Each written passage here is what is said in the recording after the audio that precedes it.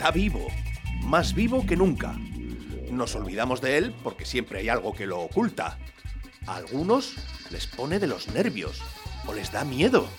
A otros les da paz y les ayuda a meditar o a concentrarse.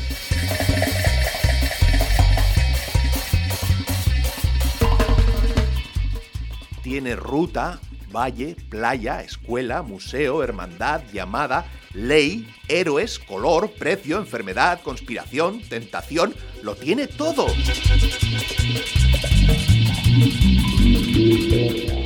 Cuando aparece en Donostia Kultura Irratia, a Telmo Trenor en la cabina de mandos le da un ataque y lo verifica todo pensando que algo falla. Las voces de Jesús Mario Guetta y el enano pachanguero luchan por sobrevivir en su imperio. Es tan ancestral como la oscuridad, su hermana primigenia. Vaya, hablando del rey de Roma, aquí está. ¡Hola! Vale, agur. Es el silencio. Ya sabe que aquí no se puede apalancar.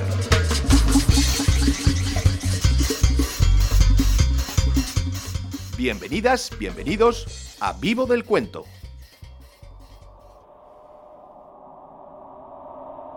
Es un secreto. Por eso te lo digo solo a ti. Nadie más lo sabe.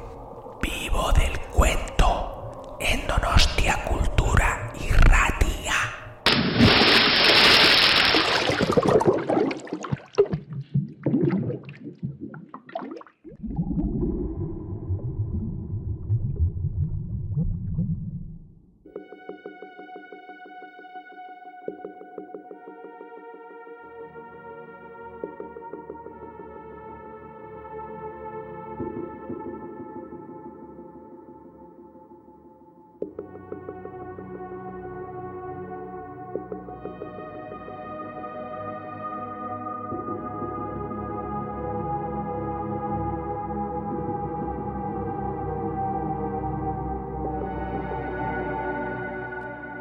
Ray Bradbury nació en Waukegan, Illinois, en 1921 y murió en Los Ángeles, California, en 2012.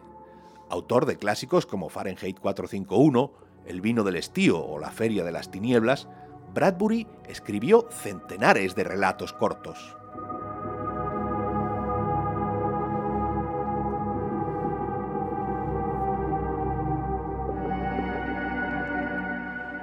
Su primera recopilación de relatos fue Carnaval Oscuro en 1947. Las más conocidas son Crónicas marcianas, El hombre ilustrado, Las doradas manzanas del sol, El país de octubre, Remedio para melancólicos y Fantasmas de lo nuevo.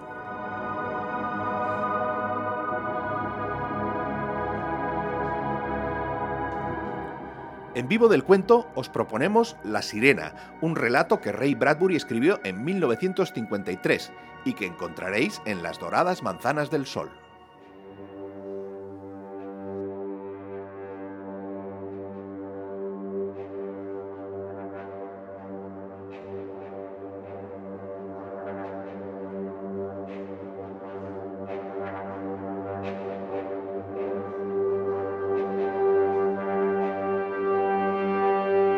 La sirena, un relato de Ray Bradbury.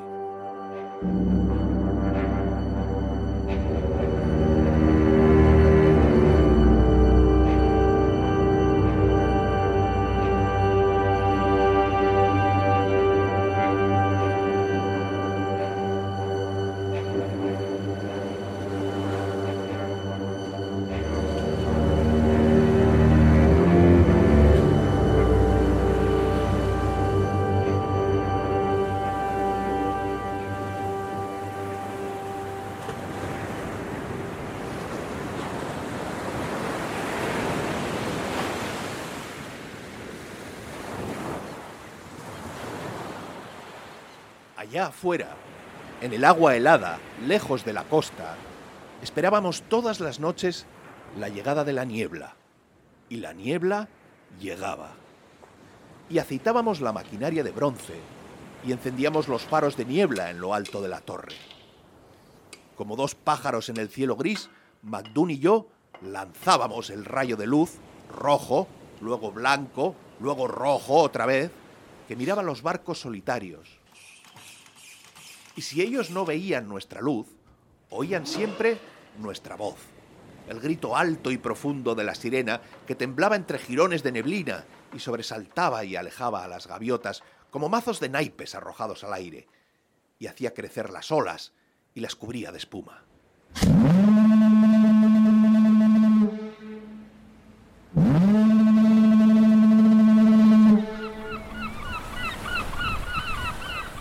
Es una vida solitaria, pero uno se acostumbra, ¿no es cierto? Sí, y afortunadamente es usted un buen conversador. Bueno, mañana irás a tierra a bailar con las muchachas y a beber ginebra. ¿En qué piensa usted, McDoon, cuando lo dejo solo? En los misterios del mar. McDoon encendió su pipa. Eran las 7:15 de una helada tarde de noviembre. La luz movía su cola en 200 direcciones y la sirena zumbaba en la alta garganta del faro.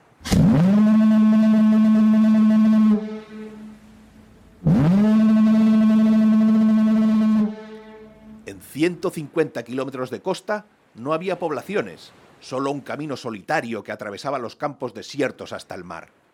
Un estrecho de 3 kilómetros de frías aguas y unos pocos barcos. Los misterios del mar. ¿Pensaste alguna vez que en el mar es como un enorme copo de nieve? Se mueve y crece con 1000 formas y colores, siempre distintos. Es raro. Una noche, hace años, yo estaba aquí solo cuando todos los peces del mar salieron ahí a la superficie. Algo los hizo subir y quedarse flotando en las aguas, como temblando y mirando la luz del faro que caía sobre ellos. Roja, blanca, de modo que yo podía verles los ojitos. Me quedé helado. Eran como una gran cola de pavo real y se quedaron ahí hasta la medianoche. Luego, casi sin ruido, desaparecieron. 1 millón de peces desapareció. Imaginé que quizás de algún modo vinieron en peregrinación. Raro. Pero piensa qué debe parecerles una torre que se alza 20 metros sobre las aguas.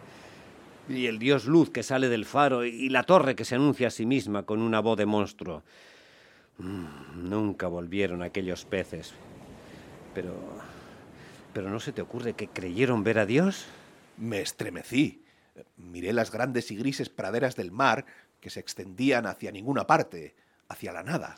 Oh, hay tantas cosas en el mar. McDoon chupó su pipa nerviosamente, parpadeando. Estuvo nervioso durante todo el día y nunca dijo la causa. A pesar de nuestras máquinas y los llamados submarinos, pasarán 10.000 siglos antes que pisemos realmente las tierras sumergidas, sus fabulosos reinos, y sintamos realmente miedo. Piénsalo, allá abajo es todavía el año 300.000 antes de Cristo. Cuando nos paseábamos con trompetas arrancándonos países y cabezas, ellos vivían ya bajo las aguas a 18 kilómetros de profundidad, helados en un tiempo tan antiguo como la cola de un cometa. Sí, es un mundo viejo. Ven, te he reservado algo especial.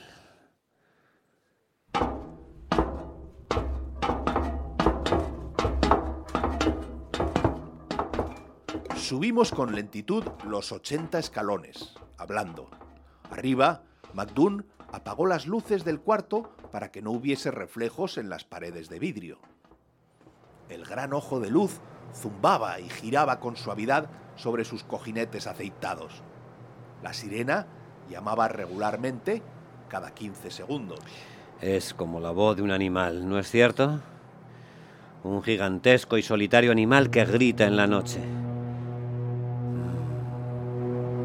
Echado aquí al borde de 10 billones de años y llamando hacia los abismos. Estoy aquí, estoy aquí, estoy aquí. Y los abismos le responden. Sí, le responden. Ya llevas aquí 3 meses, Johnny, y es hora que lo sepas. En esta época del año algo viene a visitar el faro. ¿Qué? los cardúmenes de peces. No, otra cosa. No te lo dije antes porque me creerías loco. Pero no puedo callar más. Si mi calendario no se equivoca, esta noche es la noche. No diré mucho, lo verás tú mismo. Siéntate aquí. Mañana, si quieres, empaquetas tus cosas y tomas la lancha y sacas el coche desde el galpón del muelle y escapas hasta algún pueblito del Mediterráneo y vives allí sin apagar nunca las luces de noche. No te acusaré. Ha ocurrido en los últimos 3 años y solo esta vez hay alguien conmigo. Espera y mira. Pasó media hora y solo murmuramos unas pocas frases. Cuando nos cansamos de esperar, MacDoon me explicó algunas de sus ideas sobre la sirena. Un día, hace muchos años, vino un hombre y escuchó el sonido del océano en la costa fría y sin sol. Y dijo: necesitamos una voz que llame sobre las aguas, que advierta a los barcos. Haré esa voz. Haré una voz que será como todo el tiempo y toda la niebla. Una voz como una cama vacía junto a ti toda la noche. Y como una casa vacía cuando abres la puerta y como otoñales árboles desnudos. Un sonido de pájaros que vuelan hacia el sur gritando y un sonido de viento de noviembre y el mar en la costa dura y fría. Haré un sonido tan desolado que alcanzará a todos y al oírlo gemirán las almas y los hogares parecerán más tibios. Y en las distantes ciudades todos pensarán que es bueno estar en casa.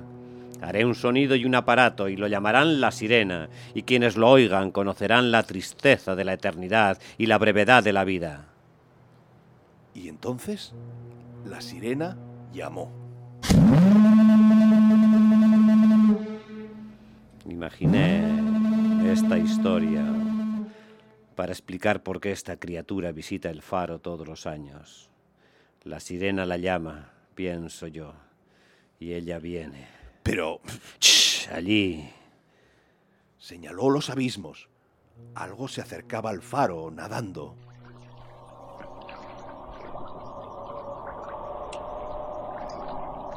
Era una noche helada, como ya dije. El frío entraba en el faro, la luz iba y venía y la sirena llamaba y llamaba entre los hilos de la niebla.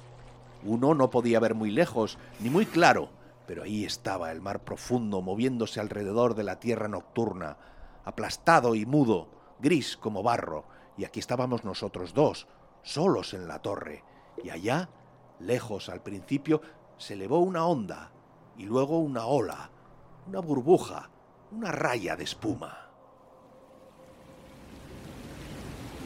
Y enseguida, desde la superficie del mar frío, salió una cabeza grande, oscura, de ojos inmensos, y luego un cuello.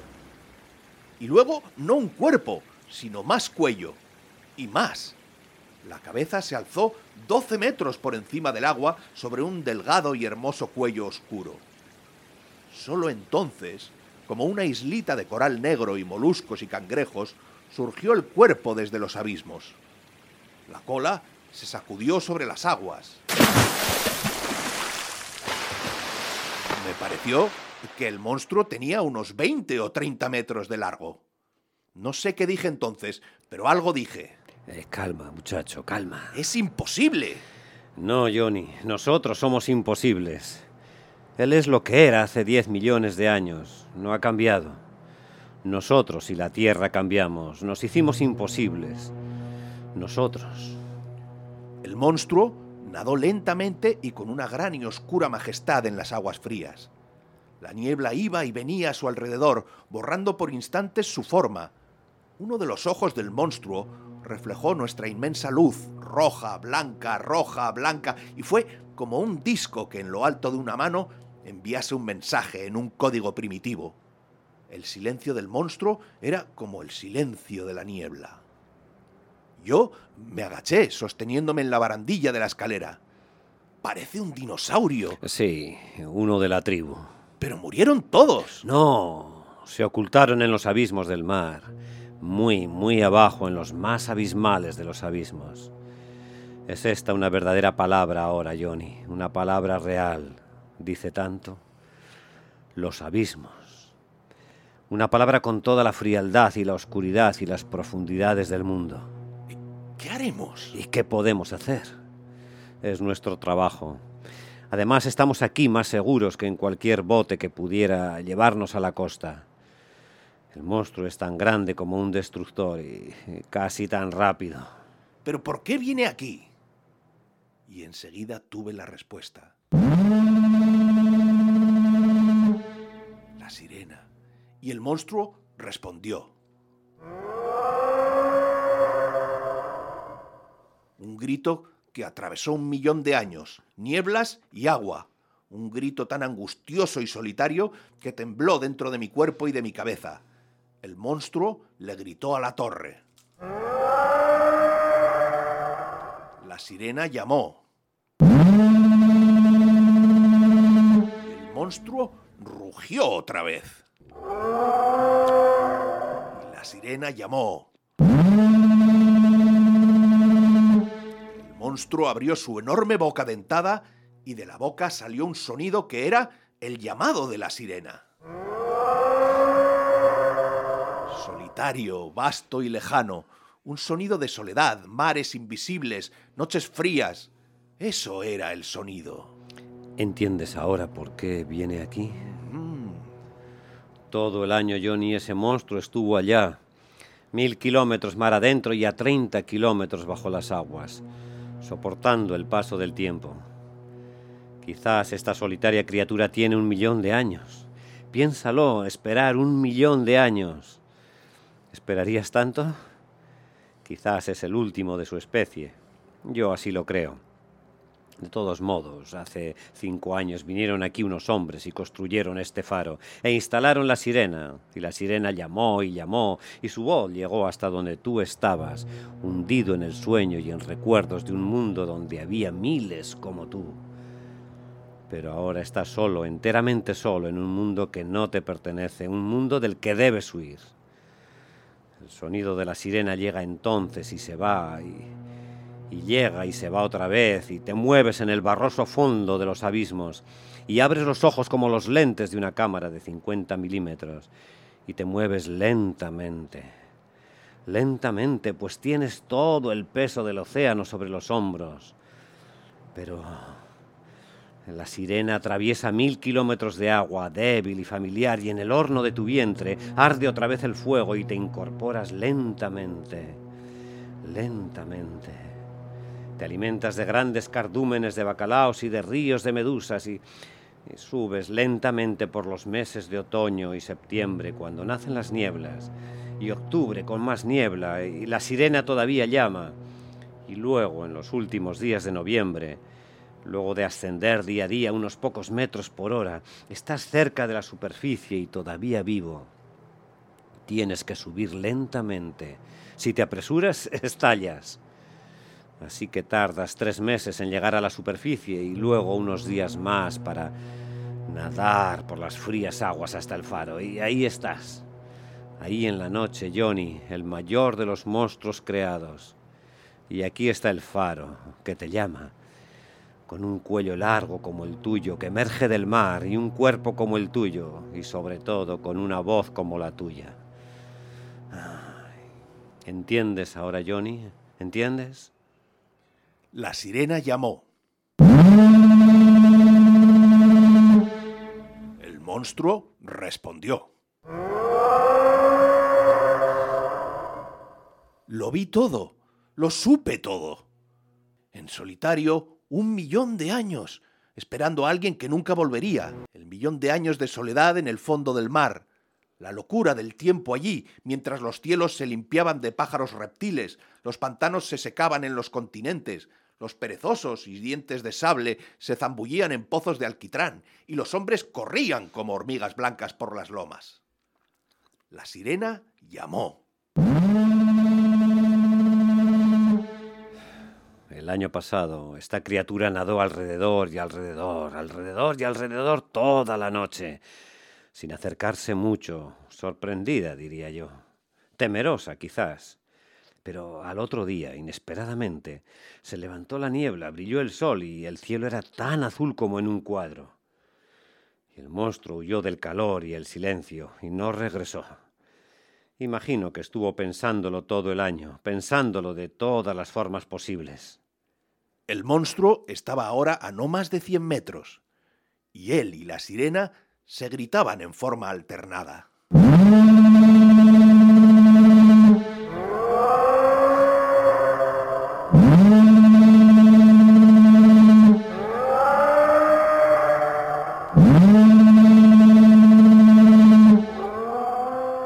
Cuando la luz caía sobre ellos, los ojos del monstruo eran fuego y hielo. Así es la vida. Siempre alguien espera que regrese algún otro que nunca vuelve. Siempre alguien que quiere a algún otro que no lo quiere. Y al fin uno busca destruir a ese otro, quien quiera que sea, para que no nos lastime más. El monstruo se acercaba al faro. La sirena llamó. Veamos qué ocurre. Y entonces MacDoon apagó la sirena. El minuto siguiente fue de un silencio tan intenso que podíamos oír nuestros corazones que golpeaban en el cuarto de vidrio y el lento y lubricado girar de la luz.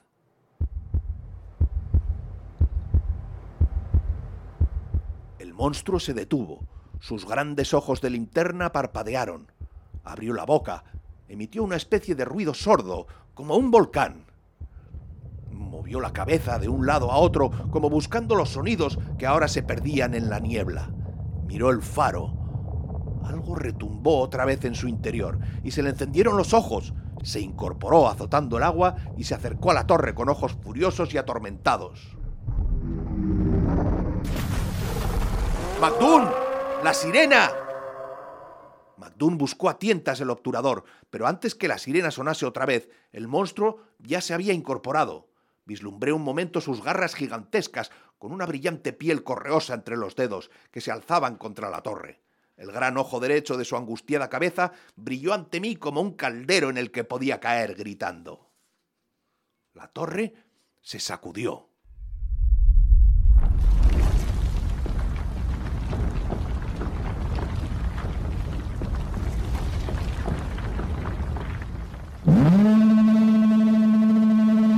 La sirena gritó y el monstruo gritó. Abrazó el faro y arañó los vidrios, que cayeron hechos trizas sobre nosotros.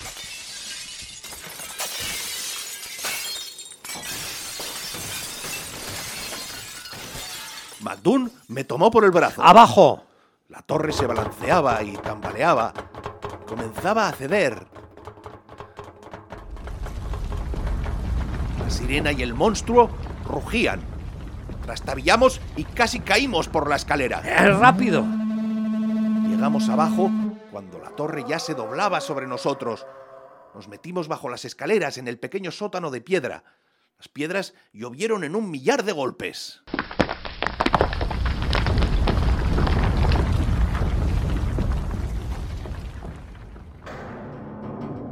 La sirena cayó bruscamente. El monstruo cayó sobre la torre y la torre se derrumbó.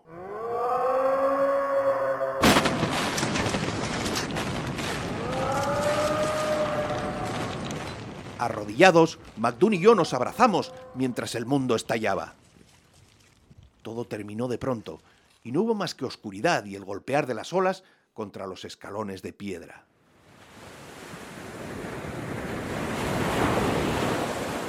Eso y el otro sonido. Escucha, escucha. Esperamos un momento y entonces comencé a escucharlo.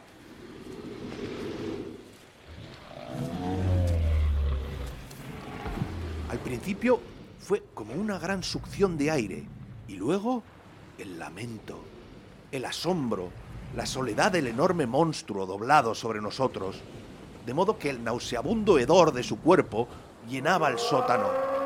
El monstruo jadeó y gritó. La torre había desaparecido. La luz había desaparecido.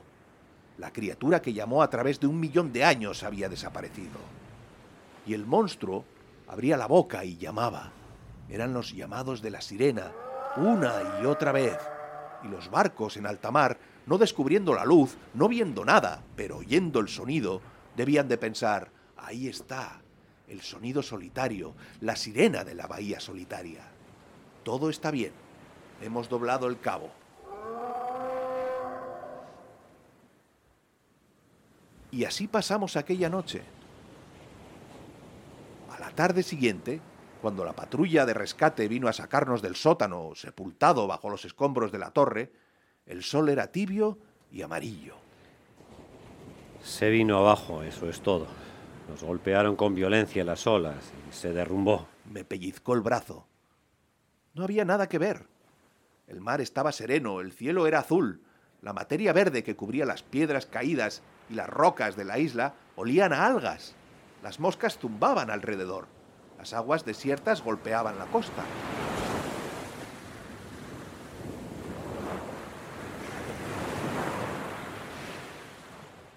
Al año siguiente construyeron un nuevo faro, pero en aquel entonces yo había conseguido trabajo en un pueblito y me había casado y vivía en una acogedora casita de ventanas amarillas en las noches de otoño, de puertas cerradas y chimenea humeante. En cuanto a McDoon, era el encargado del nuevo faro, de cemento y reforzado con acero. Por si acaso. Terminaron el nuevo faro en noviembre.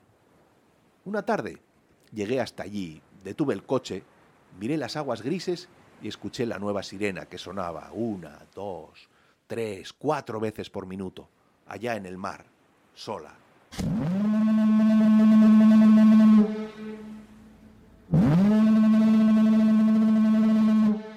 ¿Y el monstruo? No ha vuelto, se ha ido. Se ha ido a los abismos. Ha comprendido que en este mundo no se puede amar demasiado. Se ha ido a los más abismales de los abismos a esperar otro 1.000.000 de años. Ay, pobre criatura, esperando allá abajo.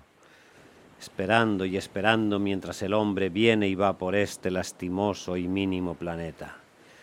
Esperando y esperando. Sentado en mi coche, yo no podía ver el faro o la luz que barría la bahía solitaria. Solo oía la sirena, la sirena, la sirena, y sonaba como la llamada del monstruo. Me quedé así, inmóvil, deseando poder decir algo.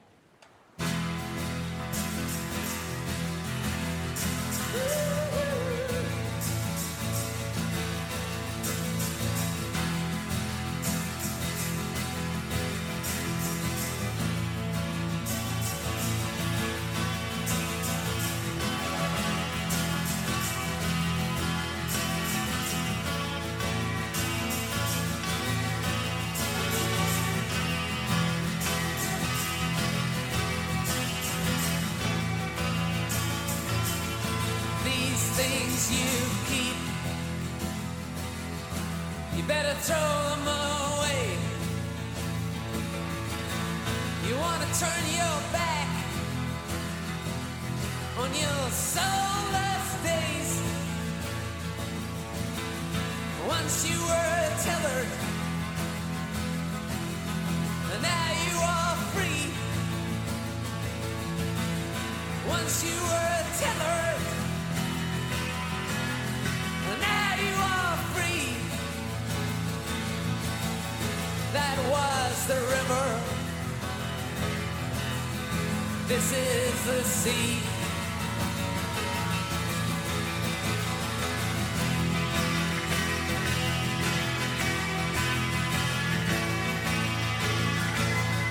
And now if you're feeling weary, if you've been alone too long, or maybe you've been suffering from too many plans that have gone wrong, and you're trying to remember how fine your life used to be. Running around banging your drum like it's 1973. Well, that was the river. This is the sea. Woo!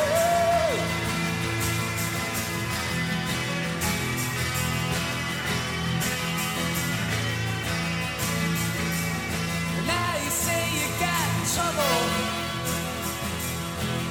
you say you got pain,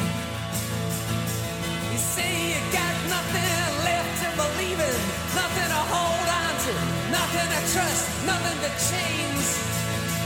You're being scarring your conscience, rake into your memory. Scarring your conscience, rake into your memory. But that was the river. This is the sea, yeah. Woo!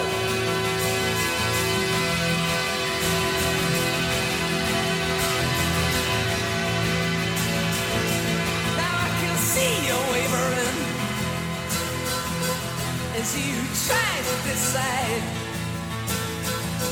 You got a war in your head, and it's tearing you up inside. You're trying to make sense of something that you just don't see. Trying to make sense now, and you know that you once held the key. But that was the river. This is the sea, yeah, yeah, yeah, yeah, yeah, yeah, yeah.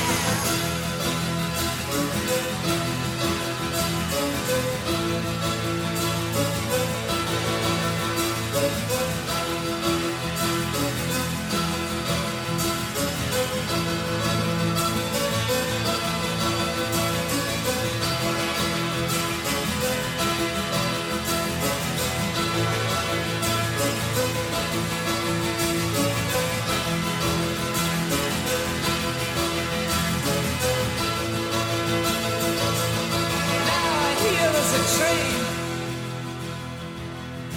it's coming on down the line. Sure as if you hurry, you got still enough time, and you don't need no ticket, and you don't pay no fee. Now you don't need no ticket, don't pay no fee, because that was the river, and this is the sea. That was the river.